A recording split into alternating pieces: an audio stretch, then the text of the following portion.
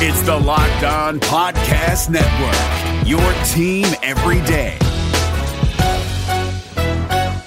Hey guys, Gronk here, calling a 30-second hair huddle. When it comes to tackling hair loss, Hims has you covered. From clinically proven regrowth treatments to thickening, shampoo, and conditioner. Just go to 4hims.com for a free consultation. Then a licensed medical provider can help you with your game plan. If prescribed, Hims ships directly to your door. Get your hair back in the game with Hims. Try today and get a 90-day money-back guarantee at 4hims.com. Just go to 4hims.com/NFL. That's 4hims.com/NFL. Restrictions apply. See website for full details and important safety information.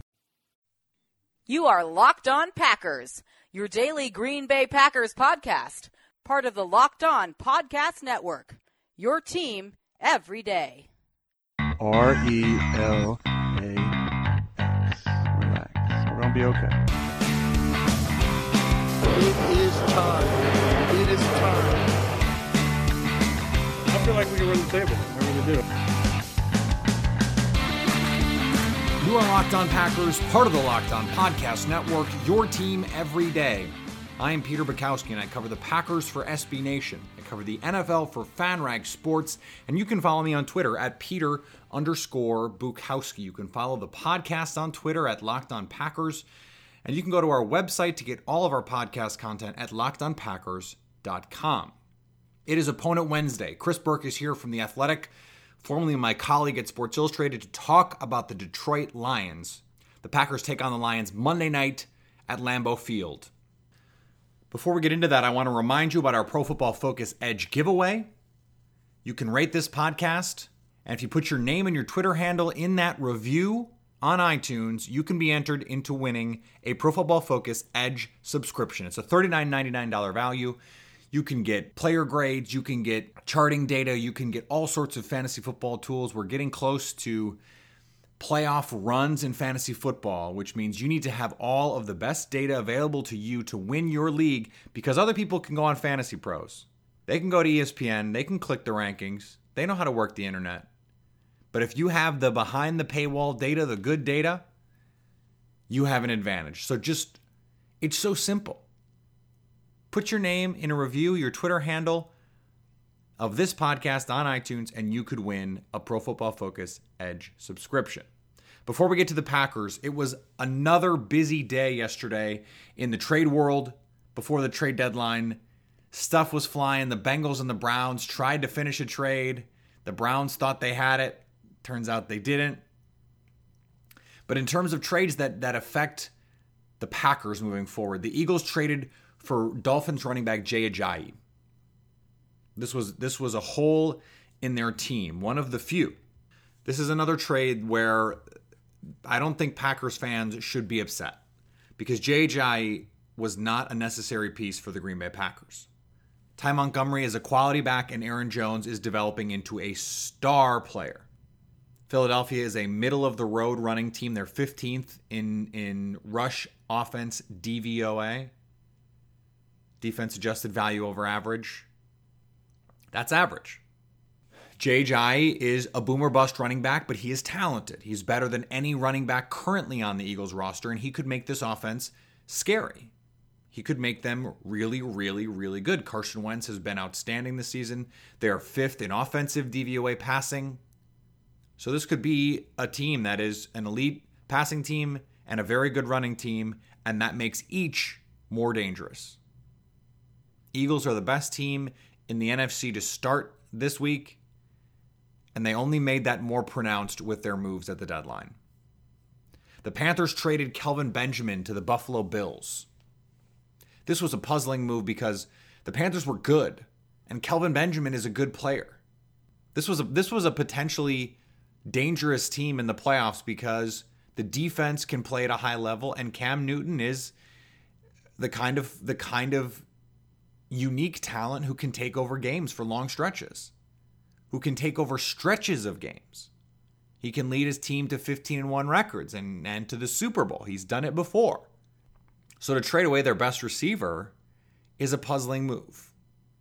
Now, it certainly helps the Packers for their potential meeting in mid-December. Makes them a little bit easier to defend, although it could mean more run for Curtis Samuel, a rookie from Ohio State who may make the geometry of the Panthers offense work a little bit better. It could mean more targets for Devin Funchess, who's a quality player. But Kelvin Benjamin had shown flashes of stardom. So to just give him away was puzzling. But look, he goes to the AFC, so no harm, no foul for the Packers. And speaking of no harm, no foul, the entire Packers offense minus you-know-who practiced on Tuesday. Lane Taylor is back from an ankle injury that looked much worse live than it turned out to be. There was talk after the game that the Packers thought he might have a chance to play against the Saints. He didn't. But it looks like he's going to be good to go for the Lions, and the extra day of practice should help. And 10 out of 11 starters for the Packers practiced. That means Morgan Burnett is back. Jake Ryan is healthy. The one starter who didn't practice is Nick Perry, and no reason was given for his injury. He had been practicing. He wasn't even listed on the Friday injury report for the Saints. So whether this was a setback or this was just a scheduled rest day or something, we don't know at this point. Ahmad Brooks also didn't practice with the back. Quentin Dial dealing with a chest injury, and Joe Thomas we knew had an ankle. Kentrell Bryce also with an ankle. But with Morgan Burnett back, the Kentrell Bryce injury is not really a problem because Josh Jones is the nickel linebacker. They're going to have their best safeties on the field. Now, Nick Perry, right now, there's no reason to be concerned. He practiced the week before the bye, played, finished the game against the Saints without any setbacks. So, short of reporting new information here, I don't think there should be cause for concern. They could have their entire starting defense back for the Lions, and that does something, I think, interesting because that means this is their team. They have all their players, all their preferred starters are going to play except one. So how good are you without Aaron Rodgers? How good can you be? How talented are you? How well coached are you? How well can you execute without your best player? And not just your best player, your most important player, and the guy who is better at his position than anyone else in football, and the guy who is more important to his position than anyone else in football, a guy who does more for his team, perhaps, than anyone else in football. How good are you without that guy?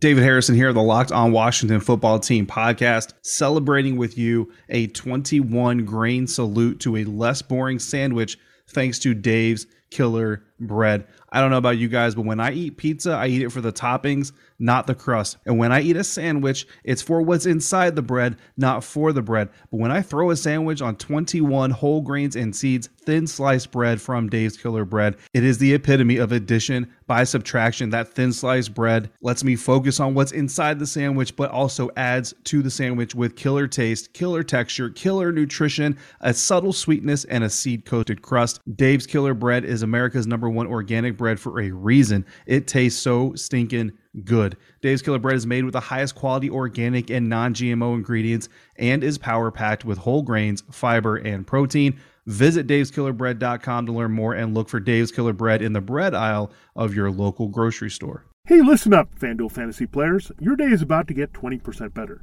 This is Vinny Iyer, host of Locked On Fantasy Football here on the Locked On Network, and I have an offer for you. Start playing fantasy this football season, and FanDuel will give you a 20% bonus on your first deposit. That's up to $500. That's a big-time bonus, and all you need to do to claim it is to make your first deposit on FanDuel. I love the fantasy contests they have on FanDuel. So many different ways to play, cash games, tournaments. I like to challenge myself there. Take my fantasy football knowledge to the next level. Many different types of game formats you can pick from: main slate, single game, best ball, snake draft, and you can even play private contests with your friends. And there's an awesome slate of games on hand every single week. You can get the players that you don't have in your redraft leagues into your lineup. Try to get that big-time return on investment. Every week is a new chance for you to win big at FanDuel, and that's what I love about it. Experience season-long wins without the season-long waits. Sign up today at FanDuel.com/LockedOn to claim your bonus and start playing today. That's FanDuel.com/LockedOn. Age and location restrictions apply. Bonus issued as non-withdrawable site credit that expires after 30 days. If the rest of the team is healthy, coming off a bye, Packers are 7-1 in their last 8 games coming off a bye with 3 wins over the Lions. In a game they have to win at home in prime time with an extra day to go along with the extra week to prepare. Brett Hundley was in Green Bay all week, in meetings with Mike McCarthy, working with him. They went over the tape. They had extra time that they wouldn't have had otherwise. Mike McCarthy said Tuesday that Brett Hundley needs to play faster. That's true. He held the ball too much, was a little bit slow to make decisions. Whether he was slow to process, I don't know. He did not look slow to process against Minnesota. He played freely. I think he played tight against the Saints. He's got to trust his eyes and play with confidence. And having Aaron Rodgers back in the building, which he is now, Mike McCarthy smiled. He smiled, guys, when talking about Aaron Rodgers, who's in good spirits after the collarbone surgery. He's apparently doing well. There's no timetable yet, but there's little hints here and there that there's growing optimism that Rodgers can return. Rodgers is going to be back in the building, is going to help Brett Hundley this week, and maybe that is exactly the kind of confidence boost Brett Hundley needs. It's hard to put into words how important it is to have a player the quality of Aaron Rodgers on the sidelines, at practice, helping a young quarterback out. Just to be there, to give him a little bit of support. I mean, imagine being at UCLA or being a high school kid in Arizona like Brett Hundley was and watching Aaron Rodgers win the Super Bowl, and a couple years later, you're on his team. And you watch him do things that no one else can do. You watch him play the game the way no one else can play it. To have him in your corner, supporting you, giving you tips, that has to be a confidence boost. Okay, I went long with Chris Burke. I have been going long on these interviews because I think that there's a lot of information that I want to be able to bring you. Someone like Chris is an invaluable resource for Packers fans in a week like this because he knows this team so well. I know his work is not as freely available as it used to be. Obviously, when he was at Sports Illustrated, you could go to SI.com or you could click on any link that you saw with his byline and you could go read it. Well, he writes for The Athletic Detroit now. And that means if you want his content, most of the time you have to subscribe. And I encourage you to do that. Not because I'm getting paid to say that, not because I have some vested interest in The Athletic, not because I want them to hire me. I think it's important that we support quality journalism. I think the Washington Post and the New York Times, their reporting has encouraged people to sign up for pay model journalism, and there's no reason why we shouldn't do that in sports. If you want good content, you should be willing to pay for it. That's just how I feel. And if you don't want to do it, that's fine. That's your right. But you should be willing to, because if you like something that someone makes, and ultimately content is a product, you should be willing to pay for it. Before the internet, you had to pay for newspapers. Be willing to pay for something of high quality. That's all I'm saying. You can follow Chris at Chris Burke NFL on Twitter. Again, you can read him at theathletic.com. Let's bring in Chris Burke. Chris, thanks for joining Locked On Packers. Yeah, thanks for having me. So the Lions played the Steelers for the first time ever on Sunday. And Matthew Stafford threw for a bunch of yards, and they moved the ball up and down the field and couldn't get the ball in the end zone. The third most yards for a team that didn't score a touchdown in the modern NFL history. What happened? Yeah, that's a good question. I mean, I think Stafford actually had a good to great game from 15-yard line to 15-yard line, and then got in the red zone, and it all kind of fell apart. And I think, I kind of saw the Steelers play pretty heavily against the pass in the red zone. They were rushing 3 guys at times, dropping 8, even when the Lions were down inside the 5, and sort of daring them to run the ball, and they couldn't really do that. Dwayne Washington got stuffed a couple times, brought in Theo Riddick. Stafford audibled to a run play to Riddick. That got blown up. So even when the Lions had numbers up front, they couldn't really do anything on the ground, and that obviously made it pretty tough to find space with the receivers and tight ends and everyone in the end zone. But, I think a lot of it, sort of 2 things. A is the offensive line's only okay, and that contributes to the run game too. But B, I mean, they just need, they need someone to make a play at some point when you're down there, whether that's Stafford himself. Marvin Jones had one on a fade route go through his hands. TJ Jones was just out of bounds on one. Ebron had one hit off his fingertips. So, I mean, at some point you just got to make a play down there, and they didn't do that. It was a game they definitely could have won, but probably deserved to lose given what happened down close to the goal line. And that was the reason why you spend the 10th pick to draft Eric Ebron in the first place, and not to pile on, because I know Lions fans do that with Ebron enough. I mean, this is a guy who gets booed in his own stadium and gets Bronx cheered when he makes a catch, but that's why they brought him in, and he hasn't been that guy, and they haven't had that guy. But like, my question is, why not use a matchup guy like Theo Riddick, who has been such a big part of this offense the last few years?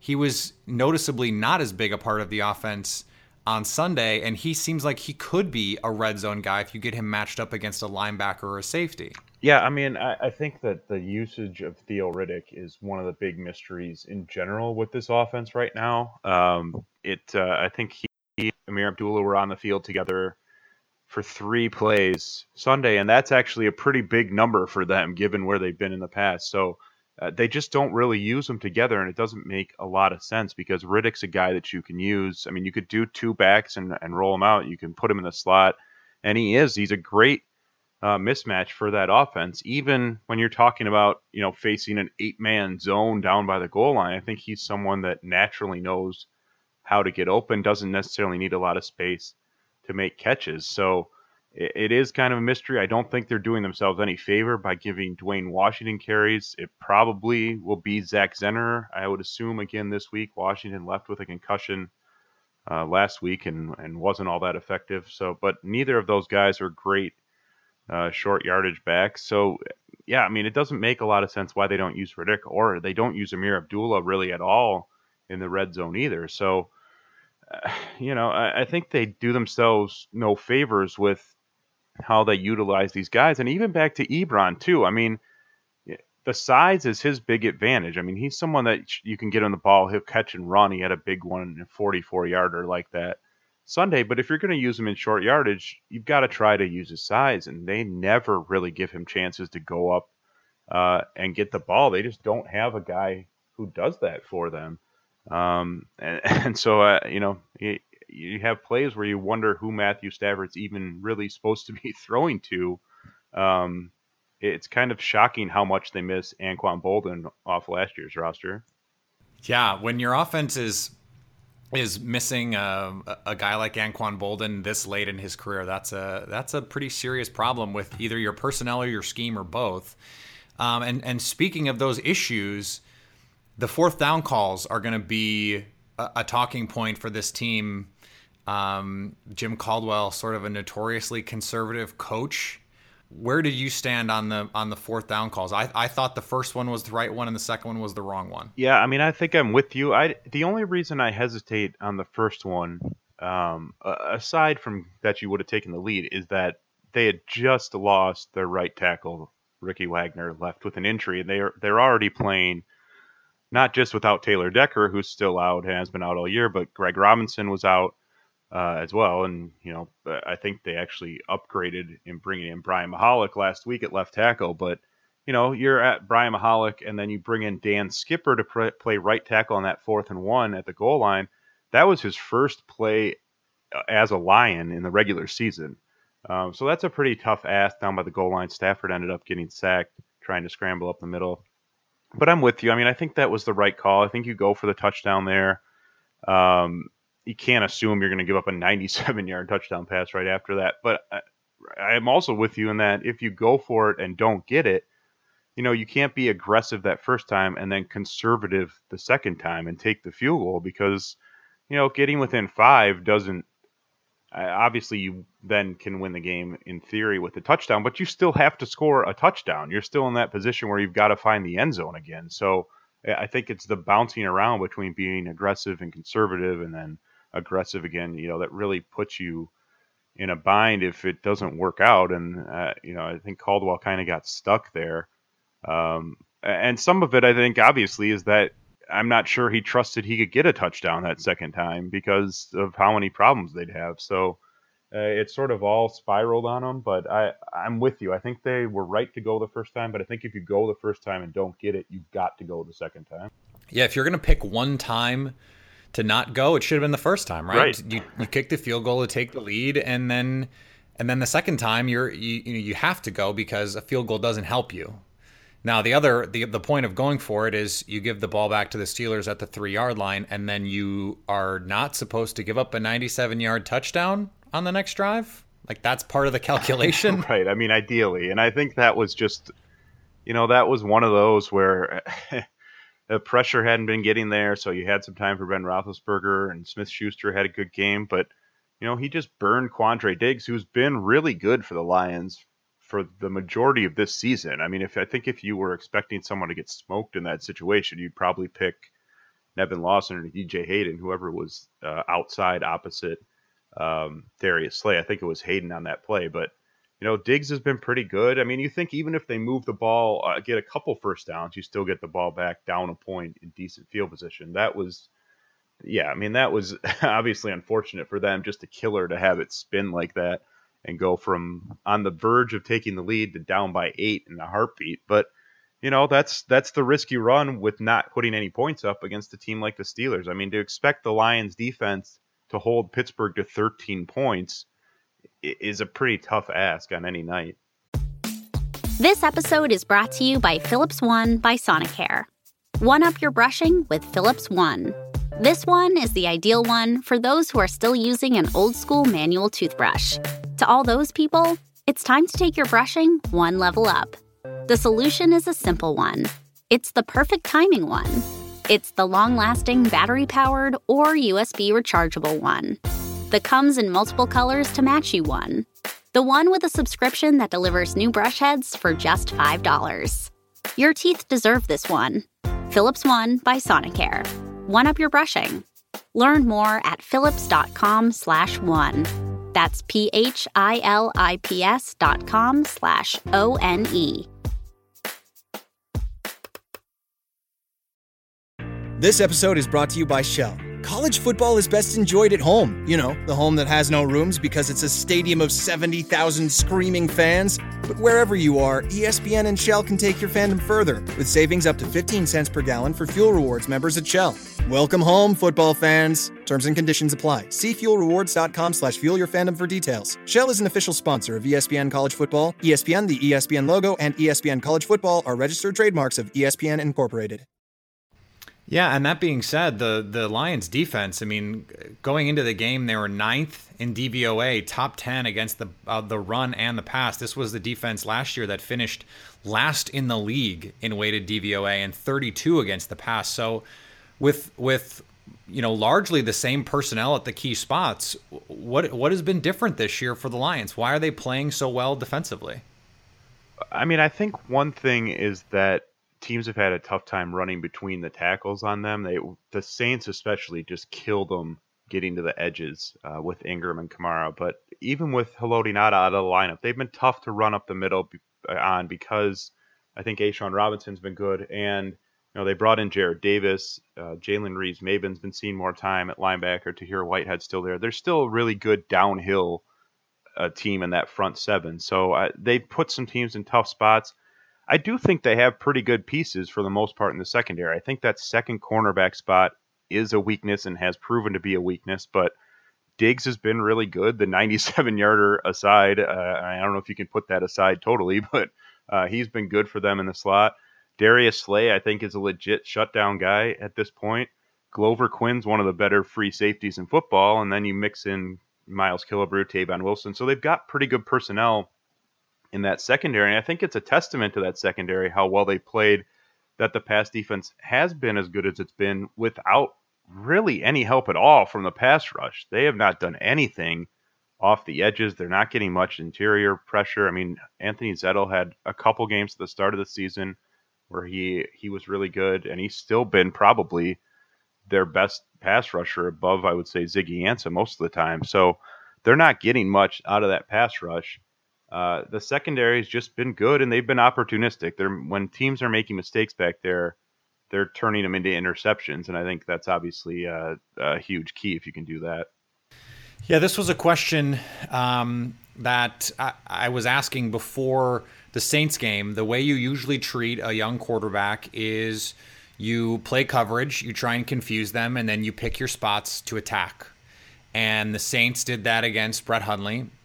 How do you think Detroit will handle attacking a quarterback in his second NFL I start? think it'll probably be similar. Then they did try to blitz Ben Roethlisberger a handful of times and never really got home, and then they just left underneath routes open when they did that. And I think that it's probably similar. They'd prefer to make Hundley throw the ball against 7 and just rush forward. And really, a lot of the time, that was their approach, even when Aaron Rodgers has been healthy. That's what the Lions have tried to do, is just get to him with 4 and drop as many guys in coverage as they possibly can. And at points, they've been successful to a degree against Rodgers doing that, especially in the first halves of some of the games they matched up with him. They've been able to frustrate him a little, but if he were playing Monday night, given what the Lions have been doing with their pass rush, I don't know that there's any way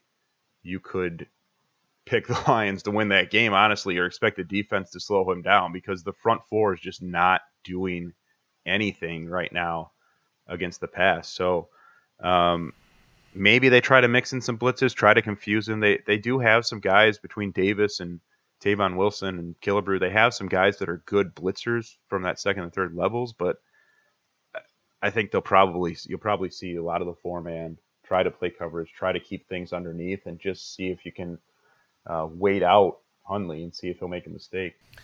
Yeah, I think especially given the personnel that they have, you mentioned Darius Slay. He is a legitimate number 1 corner, top tier corner.